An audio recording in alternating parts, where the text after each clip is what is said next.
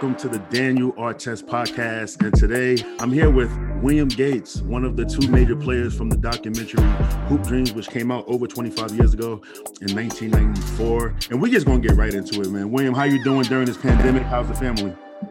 Man, doing good, man. You know, we try to stay safe like everybody else, man. Trying to follow protocol, wearing a mask, making sure we're keeping that distance. But outside of that, man, family's doing good. Wife's doing good. Kids are doing well. You know, just trying to, do our part. Yes, sir. Yes, sir. I agree. Me too. I'm just staying out the way, doing this podcasting thing, and it's picking up. You know, just try to give everybody their flowers, people that I appreciate, and that's why we're here today, because I'm giving everybody their flowers. You know, people wait to the end to give out the flowers, so I decided to, hey, let me just reach out to the people that inspired me along my journey and talk to them and have a conversation. I appreciate that, man. Thank you for the flowers. Absolutely. Yes, sir. So, it's been over 25 years since the movie came out. Like, how did you feel about the message it sent back then? And do you feel like that message is still strong today? I think that's what's interesting about this movie. It's in my opinion, it's a timeless classic.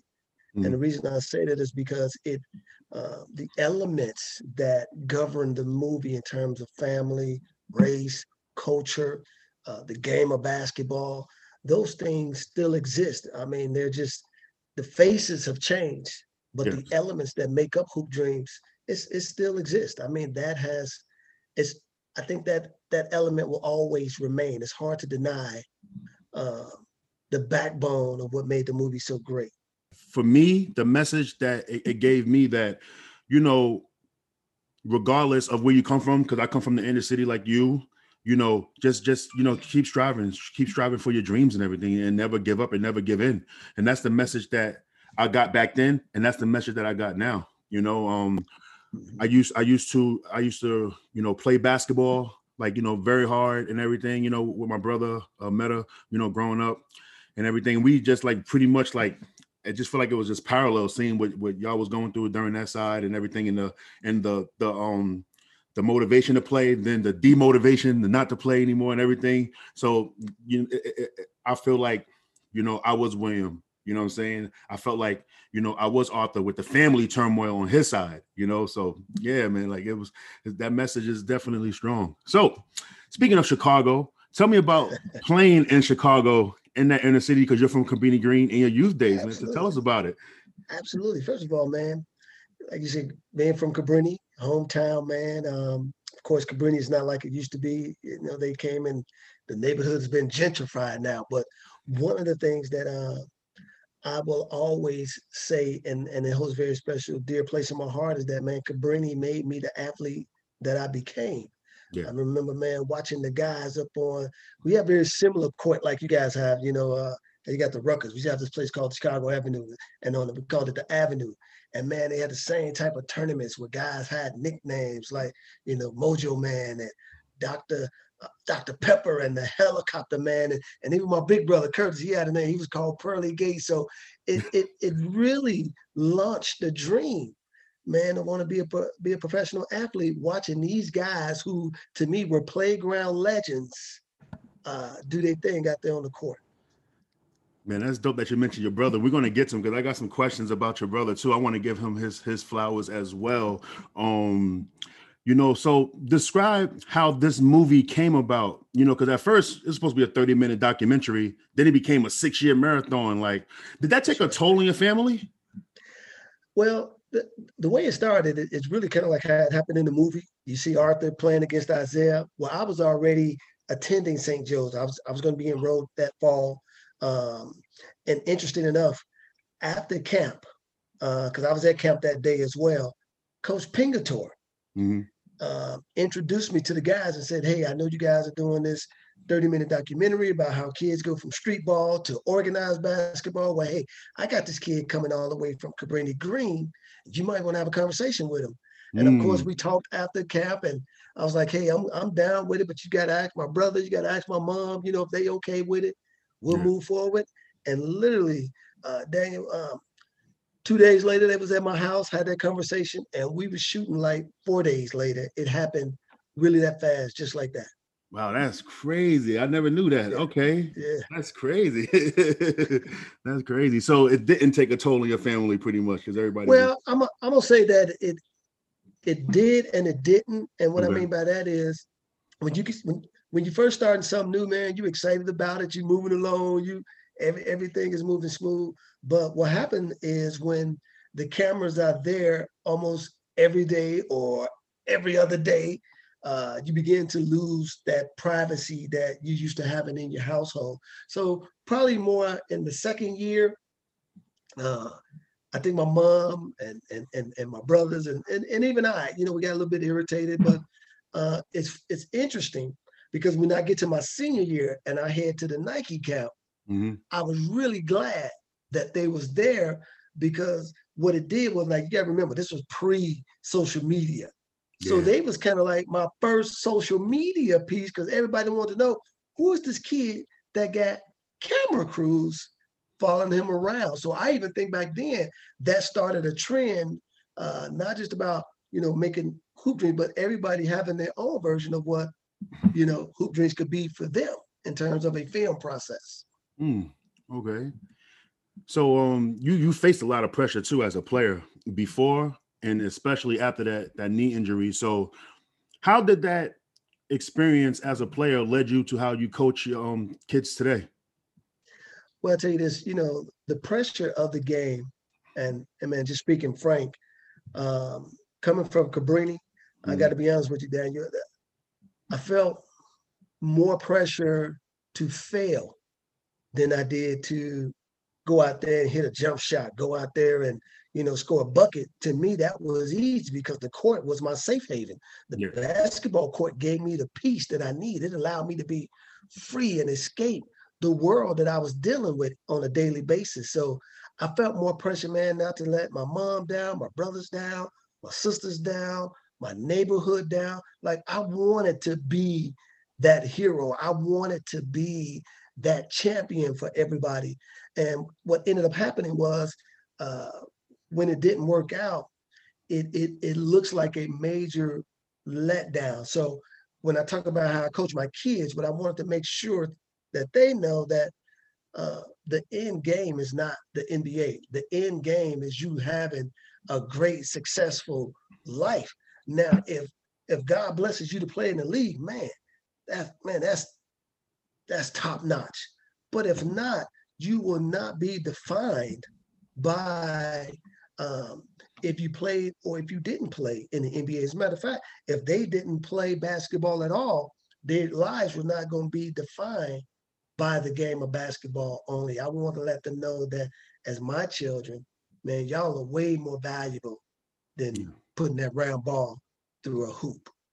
Yeah, I know that. I did my research. So because you coach kids and you say that we won't let you go, we won't lose you, we want to keep you forever. We want you to That's right. develop and stuff like that. Like a lot of programs don't do that. A lot of programs just how it is, in that AAU circuit now it's crazier. It's crazier than when you was playing back in the early 90s and stuff.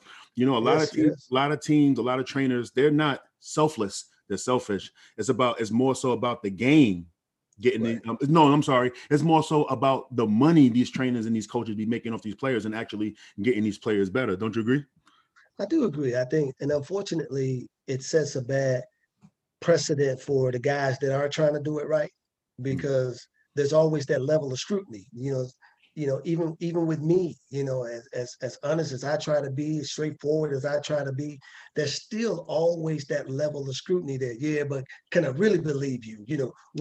Are you really truthful about what you're trying to tell me right now? But Yeah. man, you're right on the money. It it is about the power, the respect, the money, the gym shoe brand, who you connected with, who you know. Even to this day, people always say, "Yeah, but man, where your kids going? Will you sending kids to mid-major programs?" I'm like, you say that like that's a problem. Yeah. These kids are going to play college basketball for free. That's a major achievement in their life. That's money that their parents don't have to try to figure out to come up with. They kids get a ride to college, get a great education, and go live a great life. Exactly. Exactly.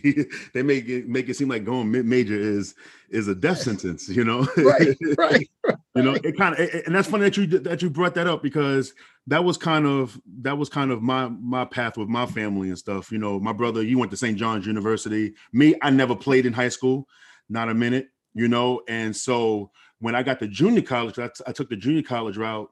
And so with the pressure from my family and my friends, like, oh man, you got to go to the league like your brother. You're having a good year, this, that, and other. When the league wasn't calling, you know, I just went overseas and played. You know what I'm saying? So like, it's really you're a refreshing dude, man, to the basketball world. And I really appreciate having this conversation with you. So let me ask you a question about Arthur Agee. Were y'all childhood friends, or did the movie pair y'all together and y'all friendship grew? Or are y'all friends today? A little bit of both. I knew Arthur in grade school. We used to play in the same grade school tournament, so Okay. we knew of each other. But it wasn't until we got to St. Joe's together that we really became friends, really became boys. Where he became my dog, I became his dog, and um, and from there, man, we're bonded for life. Like even like what's happening right now. No matter what I do or what he does, if I'm doing an interview, folks want to know what's going on with AG. Yeah. If he's doing one, well, hey man, what's going on with Will? So we are forever connected. And the great thing about it is, man, our friendship resembles that. We recognize that, and we try to make sure that we stay connected with each other and talk with each other.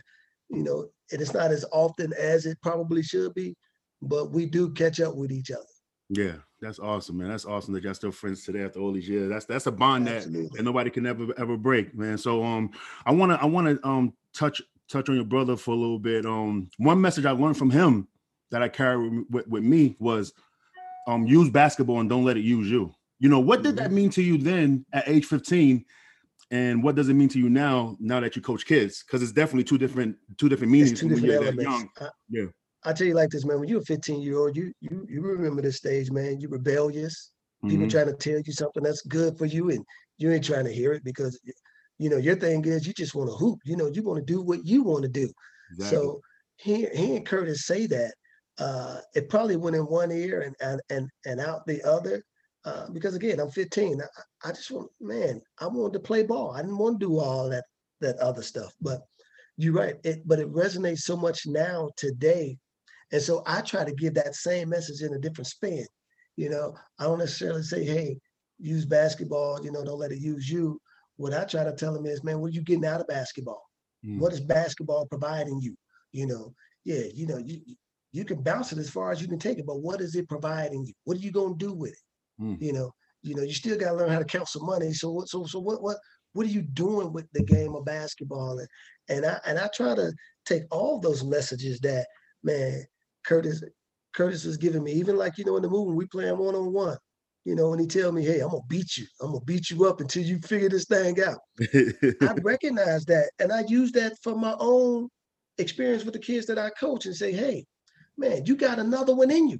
Yeah, We ain't done yet. Come on. yeah, Are yeah. you pushing yourself right now? Are you getting the most out of our time right now?" And even with my own boys, I remember they was like, "Hey, Dad, man, can we go to the gym and work out?"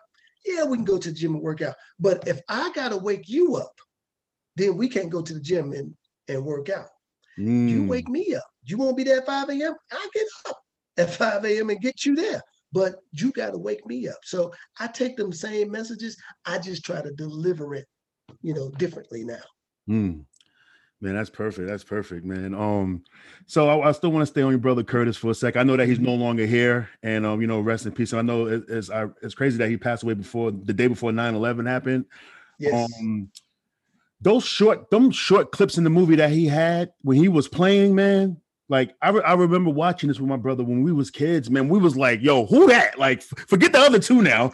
Who's this guy right here playing like Charles Barkley, man? Like, describe his talent at the time, because you said that he had a street ball name called Pearly Gates, which is really awesome. I love that name, by the way. So take us to tell us about his talent.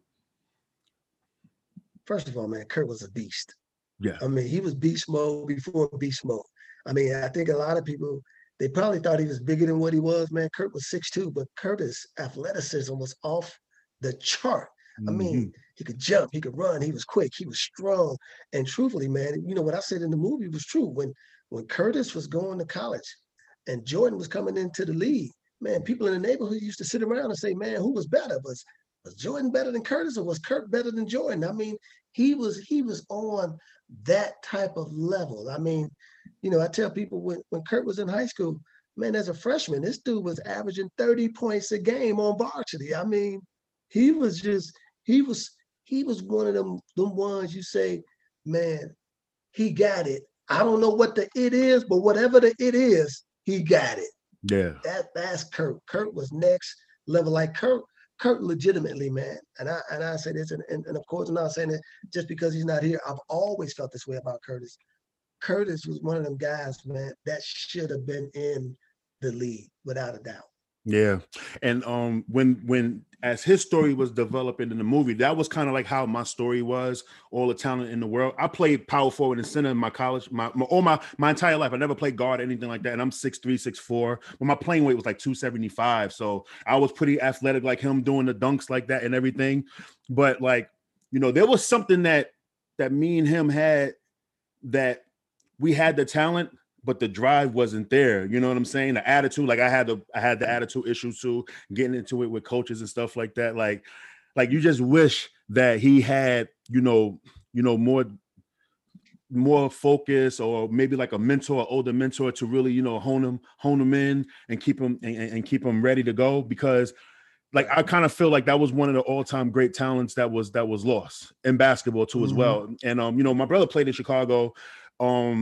I was in Chicago too, and I asked questions to all the older heads that was out there and stuff like that, and they had to pretty much said the same thing and everything, like, so it was just like, I'm not going to say a wasted talent. I kind of say that it was more of like it was a lost talent.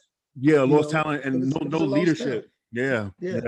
But I agree with you. I think that was the difference between the time that he played and the time that I was coming up, is that the mentorship level wasn't in the same place that it is of today. I mean, you got to remember the guys that played before my brother,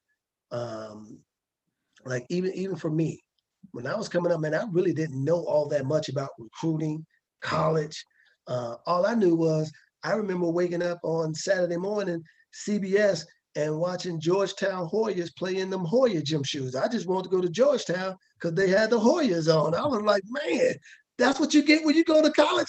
I want to play ball so I can go there and get those. So, so if that was my thinking, I can only imagine what Curtis was thinking, especially when it came to recruiting, especially when it came to trying to develop as a person. Because, we grew up in a single parent household.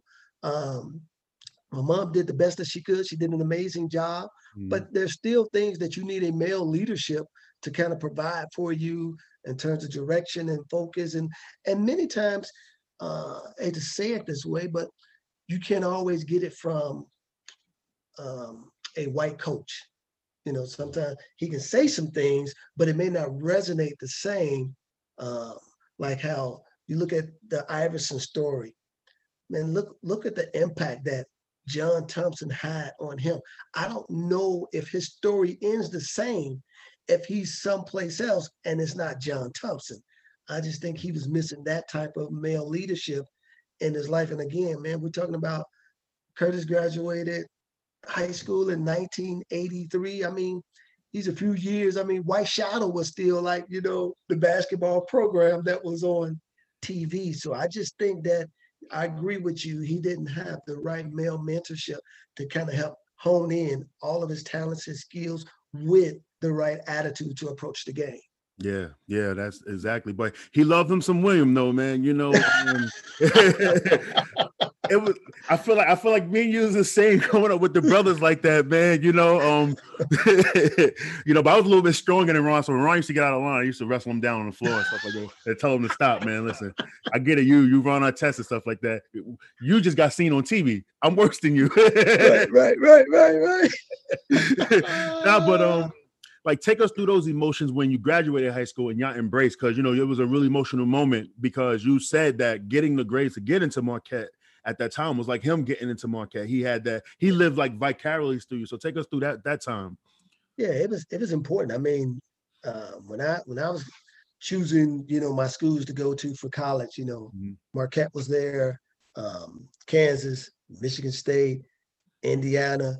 Um, Marquette leaped ahead simply because Curtis had actually committed to go play at Marquette. And Mm. because of his grades in Prop 48, he wasn't able to go. So then he went the junior college route. So I felt like, going to Marquette would accomplish two things in one. I'm going to go play high major basketball. Uh, it's 90 miles up the road. So I'm an hour and a half away from my neighborhood. Mhm. And I get to, my brother would get to see me with that Marquette jersey on that should have been his Marquette jersey as well. So, man, it was such a phenomenal feeling to Yeah. to to do that for him. And I know a lot of people say, "Man, your brother living through you. That's crazy. That's crazy. That's crazy." But the truth is, man, you people don't recognize how much support you need from your family. So oftentimes, not only was Curtis living through me, but I was living through him. Yeah. I, I see kids do it all the time. Anytime when you thought that you was Doc or you thought you was Jordan or you thought whoever the athlete was, you're living through that person. So watching Curtis play, many times when I was out there on the basketball court, man, I honed in on how he thought about the situation, and I applied that and played that way. So Mm. it was vice versa. He lived through me and I lived through him. Man, that's dope, man. That's dope. And I wanted to get those questions about Curtis because we see him in the movie, everybody see him, but nobody never heard his story. Nobody really knows about it because that clips was just so short. You know what I'm saying? Mm-hmm. And everything else about him was like it was kind of like like sad part or whatever. You know what I'm saying? So I'm glad that we was able to have these questions about him real quick to just show him that hey, like this dude was an amazing basketball player, an amazing brother too as well. And my brother used to live vicariously through me. It's funny, he always wanted to play professional at the same time I did. Like we did an article with Newsday in New York City. And he said to the reporter that I want to play with him, what I mean, when my days is over, whatever. So he goes to China to play. I go play in China, but we played on different teams. We played on different teams, man. Close. It was there though. Yeah, It was it there. was there because back in those days, like because like you said, when Curtis was coming up and Michael Jordan was coming up, yeah, I was like, hey, who's the better player? So like when Ron was on the Pacers and stuff, and I used to have like my way with their team and they open gyms and stuff like that. So Wow. it was kind of like the same thing because I was really strong and athletic, like a Zion Williamson with like I'll say like 10 inches left on the vertical. You know what I'm saying? Less on the vertical and stuff like You that. said less, huh? Yeah. My college coach was Jerry Tarkanian's son, and then Jerry Tarkanian came to my practice and was like, hey, you play like Larry Johnson. And so I was like, oh snap, I got super big headed about that. So That's because I right. could That's right. take you in the That's post, right. take you outside and stuff like that. So I just wanted to, just give my thanks, I mean, to you and also, thank your brother, what I'm saying, for just like, loving the game, man. You know what I'm saying? So that's what I wanted to do. But yeah, moving on. There was a moment in the movie as well when you said, when you get to the NBA, quote this, quote, when you get to the NBA, don't forget about me and all that stuff. And I should say, well, if I don't make it, you don't forget about me. And here we are over 25 years later, and you're not forgotten. Like, how does that make you feel, especially when there's so many great players who are forgotten? Well, I'll tell you this, man. It's always better to be remembered than forgotten. That's Yes, for sir. one. But I also look at it as a responsibility. I don't take it lightly. I know Mhm. that Arthur and I, man, what Hoop Dreams represent because it went beyond basketball. Um, we're still seen as those two guys that represent, I don't want to say a standard, but represent a mold now more than anything that, Mhm. hey, we all kind of confine ourselves in their stories because our stories are on one level or another, many people's stories. So I don't take it lightly. I'm grateful that Hoop Dream still has the impact that it has right now. I'm grateful that uh, Arthur and I have the opportunity, man, to still connect and stay connected to the game of basketball, stay connected to young people who want to live out their hoop dreams now. Because there is so much that we can offer and provide and share and then being able to connect with others who are doing it as well because we can't do it alone. I mean, it ain't just us, but the mere fact that uh, Hoop Dream still has a presence, man, it's phenomenal. It's like you say, here we are 25 years later, and it still seemed, at least to me, like it was just yesterday, man. It feels that way because every time I see the ball bounce, it takes me right back to when I was a 14-year-old kid. Oh man, that kid kind of reminded me of myself. Oh Mm, man, that kid reminds me of so and so. I mean, you go back there. yeah. Yeah, you dunking at 14, 13 years old and everything. Yeah, that's another question I wanted to ask you. How tall are you? And what was your height and weight at that time? Man, believe it or not, when I first got to St. Joe's, I was 5'5" and I probably weighed about 160 pounds. I didn't grow to about my junior year. I finally got 6 feet and I stopped at 6 feet. Now here's what's interesting. I stopped at 6 feet. You know, I just had 2 knee replacement surgeries and I was a bow-legged player. Yeah. Man, I done gained an inch and a half. So I'm like 6 feet, 1 inches and a half right now. Hey, if you let's just say today, because with all the technology and everything in the medicine today, how would you come back? Would you come back stronger from that knee injury that you had?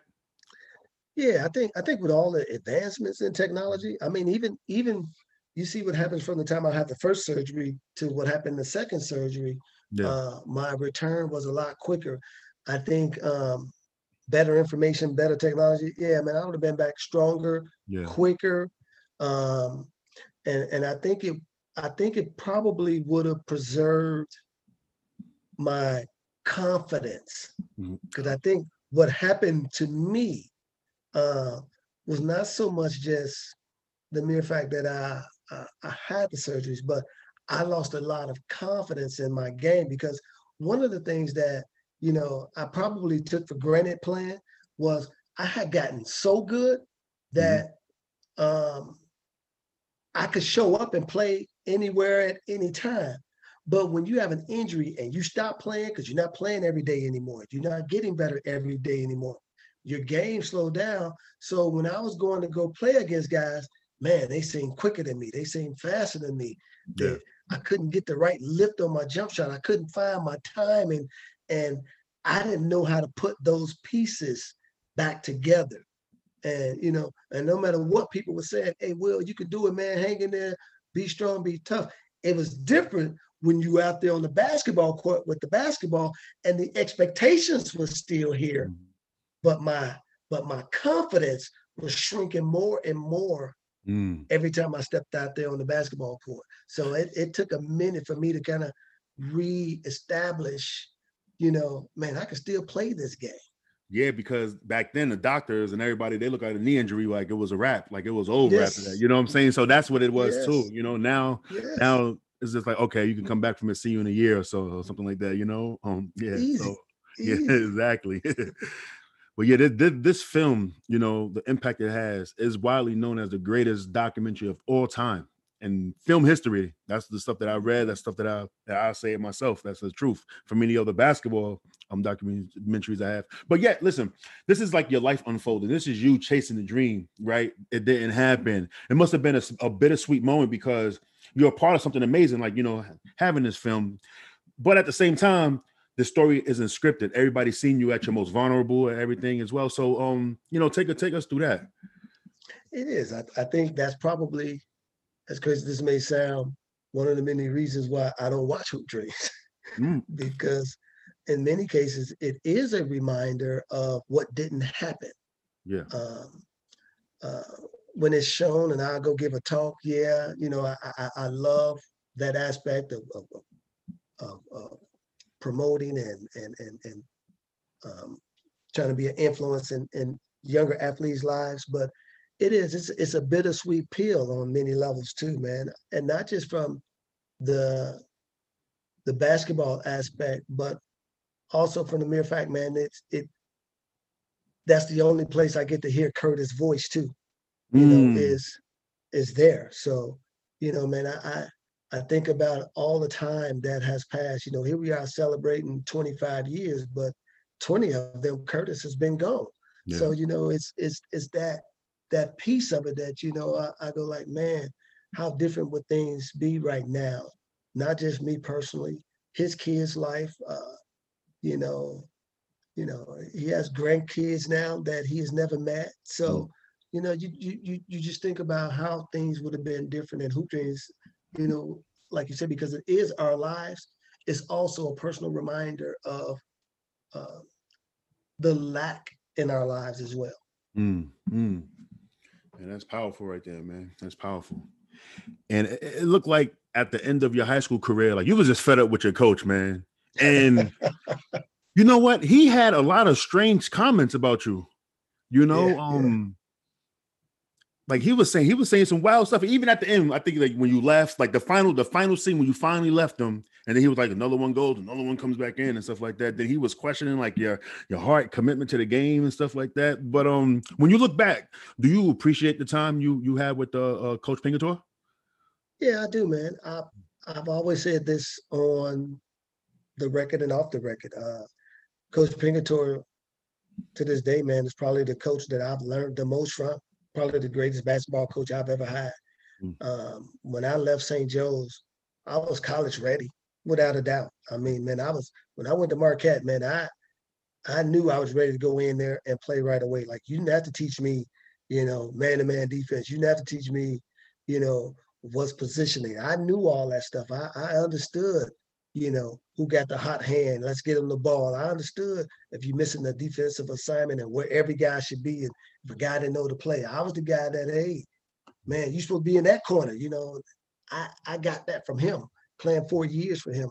Now, at the same time, again, this is just going back when you're a teenager. Tell me a teenager, man, who gets along, all the time with their parents, a teenager who gets along all the time with their coaches. That's that rebellious stage. And mm, when you're being yelled at and even though he's trying to motivate and build you up, there's still a personal side because I think every coach needs to understand every single player that they have. My coaching style, how I needed to be coached, just tell me. yeah, I, I didn't wake up in the morning preparing to lose. I wake up in the morning preparing to win. So yeah. just tell me and I'll do it. Mm, But you ain't gotta jump all on me to get me to do it. When you do that, it put me in that defensive mode. And it probably has a lot to do with the fact, the community I grew up in, we was always in the protection mode. When yeah. somebody came at you, that was seen more as a threat than trying to motivate you or encourage you. So I carry that and probably still carry it to this day. Mm, But um, and and and that's why I coach differently. I try to understand my players, their background, and what they're doing because if I'm going to get the best out of them, I can't coach player A like I coach player C. You know, mm, player C probably loves to get on me, coach. I need it. I mean, I've even had guys come up to me and tell me, "Hey, coach, man, I just need you to get on me a little bit harder." I got you. I got you. But then I had guys come and say, "Hey, coach, man, just tell me. I got it." So I know that guy, man. If I just tell him, he gonna do it. Like my middle son. People just ask me, what's the difference between your two boys? Well, my older boy, he was always in a place where he didn't want to disappoint me. So I had to coach him differently. I had to let him know, hey man, it ain't about disappointing dad. Play the best you can play. yeah. We'll work from there. My middle son, his thing was always about impressing dad. So he couldn't do enough. I was like, hey man, slow down. You ain't got to get it all done in a day. So you got to know every player's coaching style, what they can take, what they can't take. And don't get me wrong, is there like a standard rap sheet? Yeah, you won't know that day one. So you're gonna go through, figuring it out phase, but you got to figure it out for these guys to make them successful. And Coach Ping, as great as he was, he had one style, and his style was Yeah. Bobby Knightish. Yeah. You know, Yeah. that's the only way he did it. Yeah. Yeah. That's crazy. Like you was like a 4-year starter, right? Yes. And Isaiah Thomas, the great Isaiah Thomas, he's in my top 10 of all time players.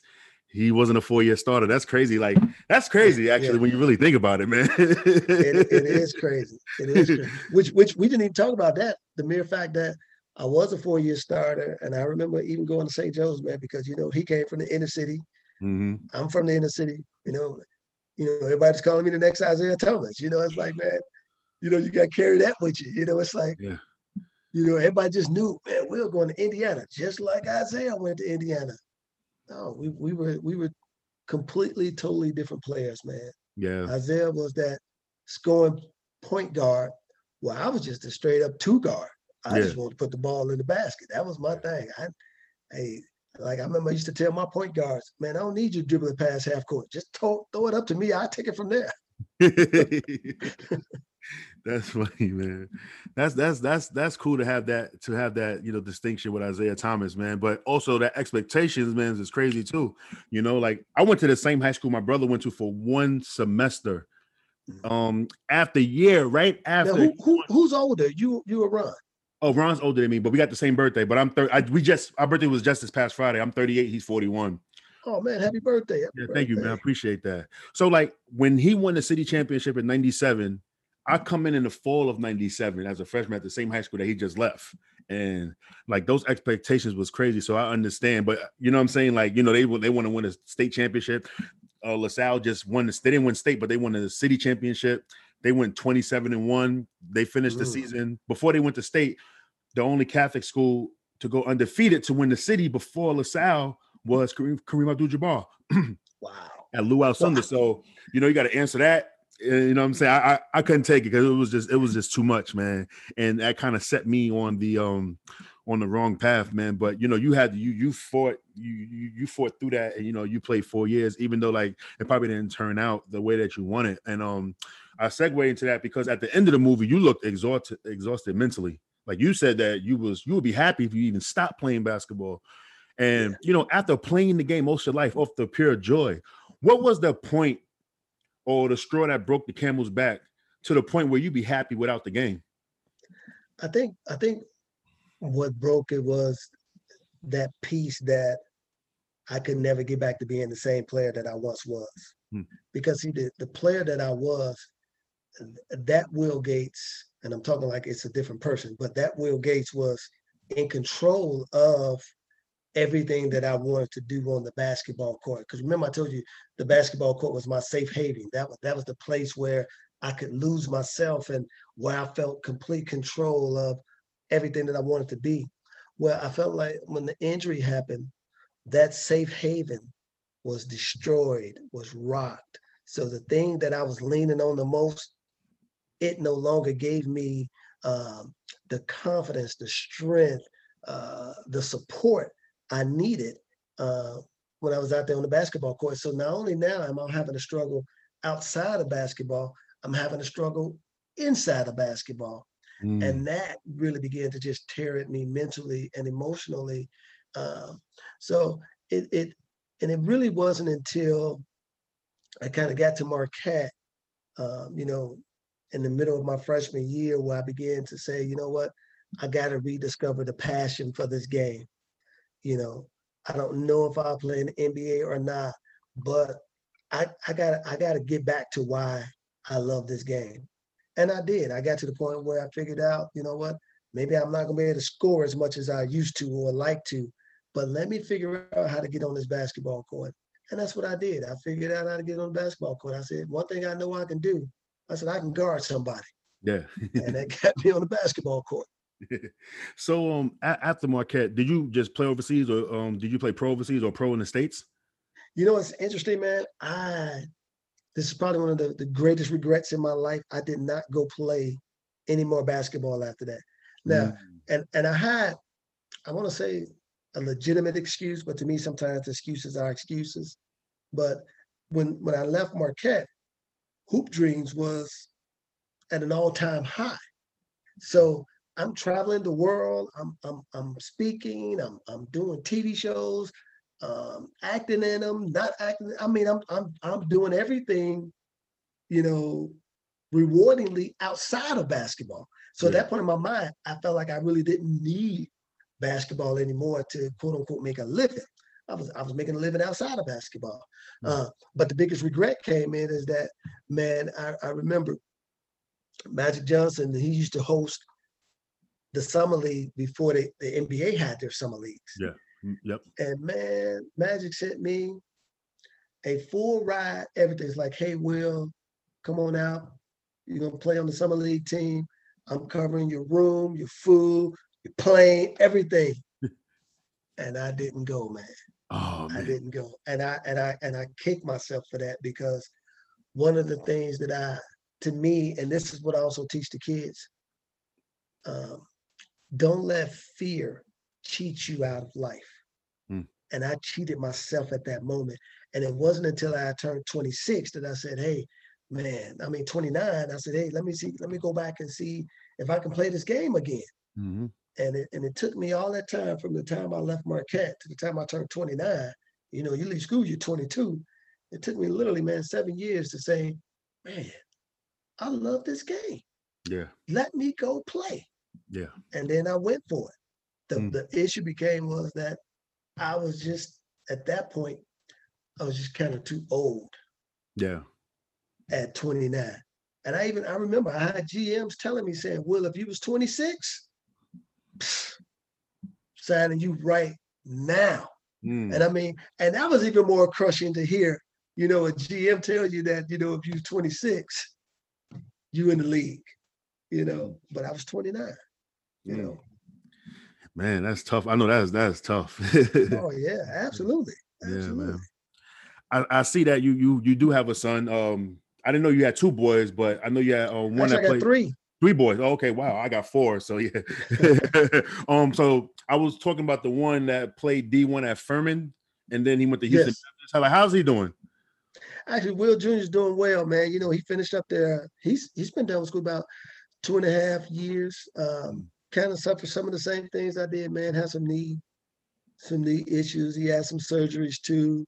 Mm. So he just decided, you know what, basketball was just not going to be for him. So he's working, man, doing this thing. You know, he's 25. You know, Yeah. he's living that 25-year-old life right now. Just went out and bought his first car. So he's he's living that kind of life. Um, but same almost similar story, man. Just in his short career, you know, 4 knee surgeries, and Oh that's tough wow. on a kid too. Yeah, So because I know that he had dealt with the same expectations because he went to St. Joseph too as well. So oh how yeah, did you navigate him through that process, and how did it make you feel? You know, as a father, when he left that, y'all went down to Texas, and then right. you know he blossomed as a player. Because I know that at the high school that he went to, he was averaging like close to 24 points a game. They went all the way to the States for like the first time in like 20 years or something like that. I did my Mhm. research, man. I did my research. I You know see, what I see, I I see. mean? I think early on it's very similar. I remember him his first day of school, and man, he came home. He's like, Dad, this kid in my classroom was like, man, you ain't gonna never be as good as your dad. You know, he had to navigate and channel all that stuff, and I think he did a great job with it. You know, and I should tell him, because he said, Dad, what should I say? I say, man, this is what you always tell anybody when they tell you you ain't gonna be as good as your dad. You tell them, my goal is not to be as good as my dad. My goal is to be better than my dad. I said, that's what you do, son. Never let nobody back you in a corner of your greatness. I said, Mm. that's gonna make you look down on who you are and what you're capable of doing, not just from the standpoint of basketball, but life itself. Never Mhm. let nobody back your greatness down. So, man, he went in there and he handled his business, man. He played JV ball his first freshman year, and then he went straight to varsity after that. So Yeah. uh, I was proud of him. I was proud of him, man. And, you know, and again, you know, a lot of people say, why did you send your son to St. Joe's? Well, because of the values that I got. You Yeah. know, Ping was the greatest coach that I've ever had, and I felt like this: if my son can get them fundamental skills, he'll be able to go play basketball anywhere, Mm. you know, he wants to. And he Yeah. got him to college. Mm. Got him to college. Yeah, exactly. So, you know, at the end of the day, he wins. You know what I'm saying? Yes, At the end absolutely. of the day, And yeah. to me, he did something amazing. Most times when a kid leaves, let's say, you know, a kid leaves a mid-major, they don't get to go to another high mid-major. Yeah. He did. He went from one mid-major to another mid-major. Most time you got to go D2 or you got to go D3. Yeah. You know, you even see a lot of D1 players when they leave, They go you down. know, their D program, they got to go to a mid major. Yep. You know, so you know he did some really special things. You know, but my middle boy, that joker there, man, he was a terror out there. He played at HBU too. Okay. Did his thing, man. Unfortunately, he fell into the COVID. You know, he had some opportunities to go play overseas, and he still may do it. You know, kind of once this COVID thing kind of gets some whatever normalcy about itself. But but but but but but I say this about Jalen. That joker is Steph Curry-ish, man. That joker will pull up from half court on you. Find some film on him, man, when you get a chance. That joker pulls up from half court. All I right. mean, that's I'll definitely check them out. Yeah, just tell them don't give up, man. The COVID it ain't gonna last forever. You know what I mean? A lot of players are home. You know what I'm saying? Just figure out what you can get better at, and then hit the ground running and stuff. So I want to talk about that. You met Michael Jordan. You know, I know that must have been a cool feeling to hoop with Jordan to help him make his comeback in those early 2000s and stuff. So how did that opportunity come about? it was interesting. This was at the point where I was making a decision to go back and play. Yeah. And I was working out, man, and I was talking with my trainer, and I was just like, man, I'm not. I need to play against better competition because everybody I was playing against, I was killing them. I mean, I don't have another word for it, but I was killing them. And so, man, I literally, man, I went home and prayed and said, Lord, I need better competition. Then the next day, man, I get a call from Michael Jordan trainer. I mean, the next day. I didn't even know he had my phone number. I get a call the next day from Michael Jordan trainer saying, hey, Will, man, we got some guys over here hooping, about 1:00. If you're interested, come over and play because I hear that you're trying to make a comeback. It's like, yeah. So I go over there, man. I walk in. I look up, man. It's the whole 1990-91 Bulls championship team. I'm like, all right. So, and of course, because it was early on, guys were still playing in college. The NCAA tournament had just started. Yeah. NBA playoffs hadn't started yet. So as we kept going on, the guys who were losing at the tournament, they started coming back home. And then the guys who didn't make the playoffs, they started showing up. Or when the playoffs was over for them, they started showing up. Before I know it, man, I'm like, I'm in this world of NBA cats that I'm like, wow, you don't get no better than this. Yeah. You are at the pinnacle of where you need to be. You're going to find out if it's in you or not. And I kid you not, man, I discovered one thing. I discovered that I was good enough to play. And unfortunately, I got the invite to go with Jordan and the Wizards, man. And I fractured my foot the day before I was to go. Oh, man. So, of course, another injury, but I didn't give up, man. I went and had a tryout with the Bulls. And what was interesting was unfortunately, this was the time when Jay Will had got hurt. So I went in and, man, did extremely well, played hard, got invited because they was like, well, Will, we got a lot of contracts, but we love to keep you on, our practice squad. Man, I got home, man, and had a very high fever, couldn't get back the next day kind of stuff. And so at that point, I kind of knew that God was asking me to do some different things with my life. So that's when the transition happened for me from going for sports to transitioning into ministry. Yeah. Because you was a pastor for a second until you moved down to San Antonio. Or are you still a pastor today? Well, I don't pastor, but I still preach though. You still, yeah. Okay, cool, man. Final question, man. So you're probably gonna say no, but I gotta ask it anyway. Did you at any point ever regretted being a part of this film? And what advice you have for young players listening to this podcast? I would say this, man. I never regretted being a part of Hoop Dreams. As a matter of fact, I've always appreciated it from this standpoint. Here, man, I'm talking to Daniel Artest 25 years later. That's because of Hoop Dreams. It is the greatest successful things that kind of happened in my life have been because of Hoop Dreams. And not to say that I wouldn't be successful without it, but the doors that Hoop Dreams opened, probably I would not been able to walk in them unless it was because of Hoop Dreams. So I never want to deny what Hoop Dreams has done for me and for my family, man. It's changed our lives. what I've always tried to tell young people is simply this, man. I always give this story, and the story that I tell people is about, the master and the student. Mm. And then one day the student was at, the point where he was going to get his final strike. And the master said, boy, but I got one more test for you. I want you to carry this log and take it to the other side of the forest. And when you get to the other side of the forest, your medal will be there waiting on you. Mm. So the student, as he was carrying the log through the forest, man, he was falling and he was struggling. The log began to get heavier and heavier. And along the way, he passed a wood cutting shop. He said, well, I'll just cut a little off of it, to lighten my load. And he cut it, put it on there. He felt reinvigorated. He felt stronger. He put it back up on his shoulder and began to walk throughout the forest, finally reaching the point of his destination. Mm-hmm. But where he was at the point of his destination and to getting the so much desired trophy was a pond of water that separated him. He says, oh, I'll lay my log down so I can walk across.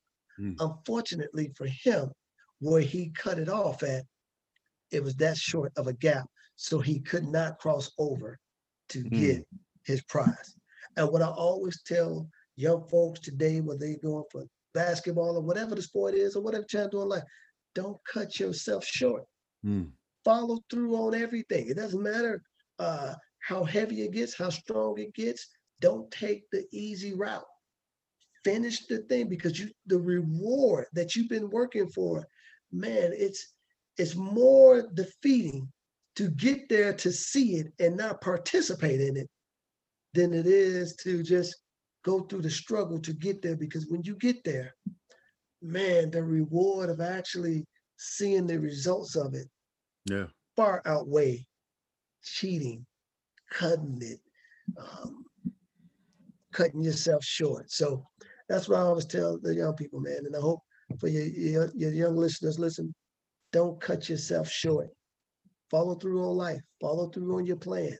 And what I mean by that is, hey, if you're going to get up in the gym and go work out, if you're a great jump shot shooter, don't just shoot 5,000 jump shots, then work on your ball handling, because obviously you're a great jump shot shooter, but can't you handle the basketball? Yeah. If you can handle the basketball, but you can't shoot, don't be in the gym for 2 hours doing nothing but dribbling drills. Get some shots up. You gotta, yes, you keep what you do great, you keep it great, but at the same time, the things that you ain't great at, fix it. Yes, sir. Yes, sir, man. And I got actually one more question. So what if, William Gates didn't get injured? He goes downstate versus Arthur Agee. How would that happen? We would have crushed them, first of all. We would have crushed them, because, a lot of times folks don't recognize this, man. My St. Joe's teams, first of all, my 4 years at St. Joe's, man, I think I lost 12 games total in 4 years. I mean, I've played with some great players, McDonald's All-Americans at St. Joe's. I remember my freshman year when I got there, man, I had never seen height like that in my life. I mean, the front court was 6'8", 6'7", 6'5". I was like, what is this? So, if we would have got that, and even my senior year, going that way, I had a McDonald's All-American on my team. I had 2 All-Staters already on. I mean, my junior year. No, it was my senior year. 2 All-Staters already on that team that went high major D1. I mean, we were locked and loaded, and so we it wouldn't have been no giant killers that year for us. I like that. we would have won that one, man. We would have won that one. But it would have been a great game. His was interesting too, man. I remember when I was in Marquette, we almost had one other opportunity to play. We had made the tournament. They had lost their championship game in their conference. So we ended up playing the champions from their conference in the first round of the NCAA tournament. So we almost had another opportunity to play against each other. Yeah. That's crazy, man. That's crazy, man. Well, thank you, man, for coming on the show, man. I really appreciate you so much, man, for giving me, your time and stuff and the opportunity to interview you. Hey, can I give a shameless plug real quick? Yeah, I was just about to ask you to do that too. Hey, listen, man, I got this clothing line, man, called HD 22. Well, folks, go check it out, man. You can check it out at hd-22.com. Go check it out, man. It also not only what we do with it, man, we always take a percentage of our sales, man, just to help the young people out as well, too. So we got everything on there from hats to hoodies, sweaters, joggers, you see, T-shirts, Space Jam things. We got it all, man. So what I want to do for your people, Daniel, what I'm gonna do is, man, if they go in and put in, I actually kind of like that. I'm gonna call it DAP, DAP for Dan Artaz Podcast. If they put in DAP, DAP, they get 10% off, man, for today. So you folks go and do it, man. All they got to put in is DAP. It'll be all caps. They put in DAP, they get 10% off. All right, man. Thank you very much. I appreciate that, man. I appreciate that. Absolutely. Are you also on social media? You want to plug your social media pages in? Yes, I am on all social medias, Hoop22 Dreams. You can catch me on that at Twitter, Instagram, and Facebook. Hoop22 Dreams. That's me. All right. So get on there, check me out. And I'm not one of them guys that you follow me, I don't follow you back. I'll follow you back. Hey, man, we all the same people. You follow me, I'll follow you. That's how it goes. Exactly, man. But thank you for coming on the show, man. I know you can follow me at the Daniel Artez Pod on Instagram and Twitter. Also, I got Facebook, the Daniel Artez Podcast. You can search and hit the group. We got 2,800 members in there as well. Also, follow me at 265 Media. That's the podcast media group I created for small podcasters such as myself. And Brother Gates, man, thank you for coming on to the show, man. Love is love, man. And I hope we could talk again about something else, man. I know the NBA is coming back soon and stuff, and I know, I know that you're excited about the NBA season and stuff, man. Absolutely. Yeah, definitely would love to have you on the show again, brother. Man, anytime. Peace. All right, brother. Love.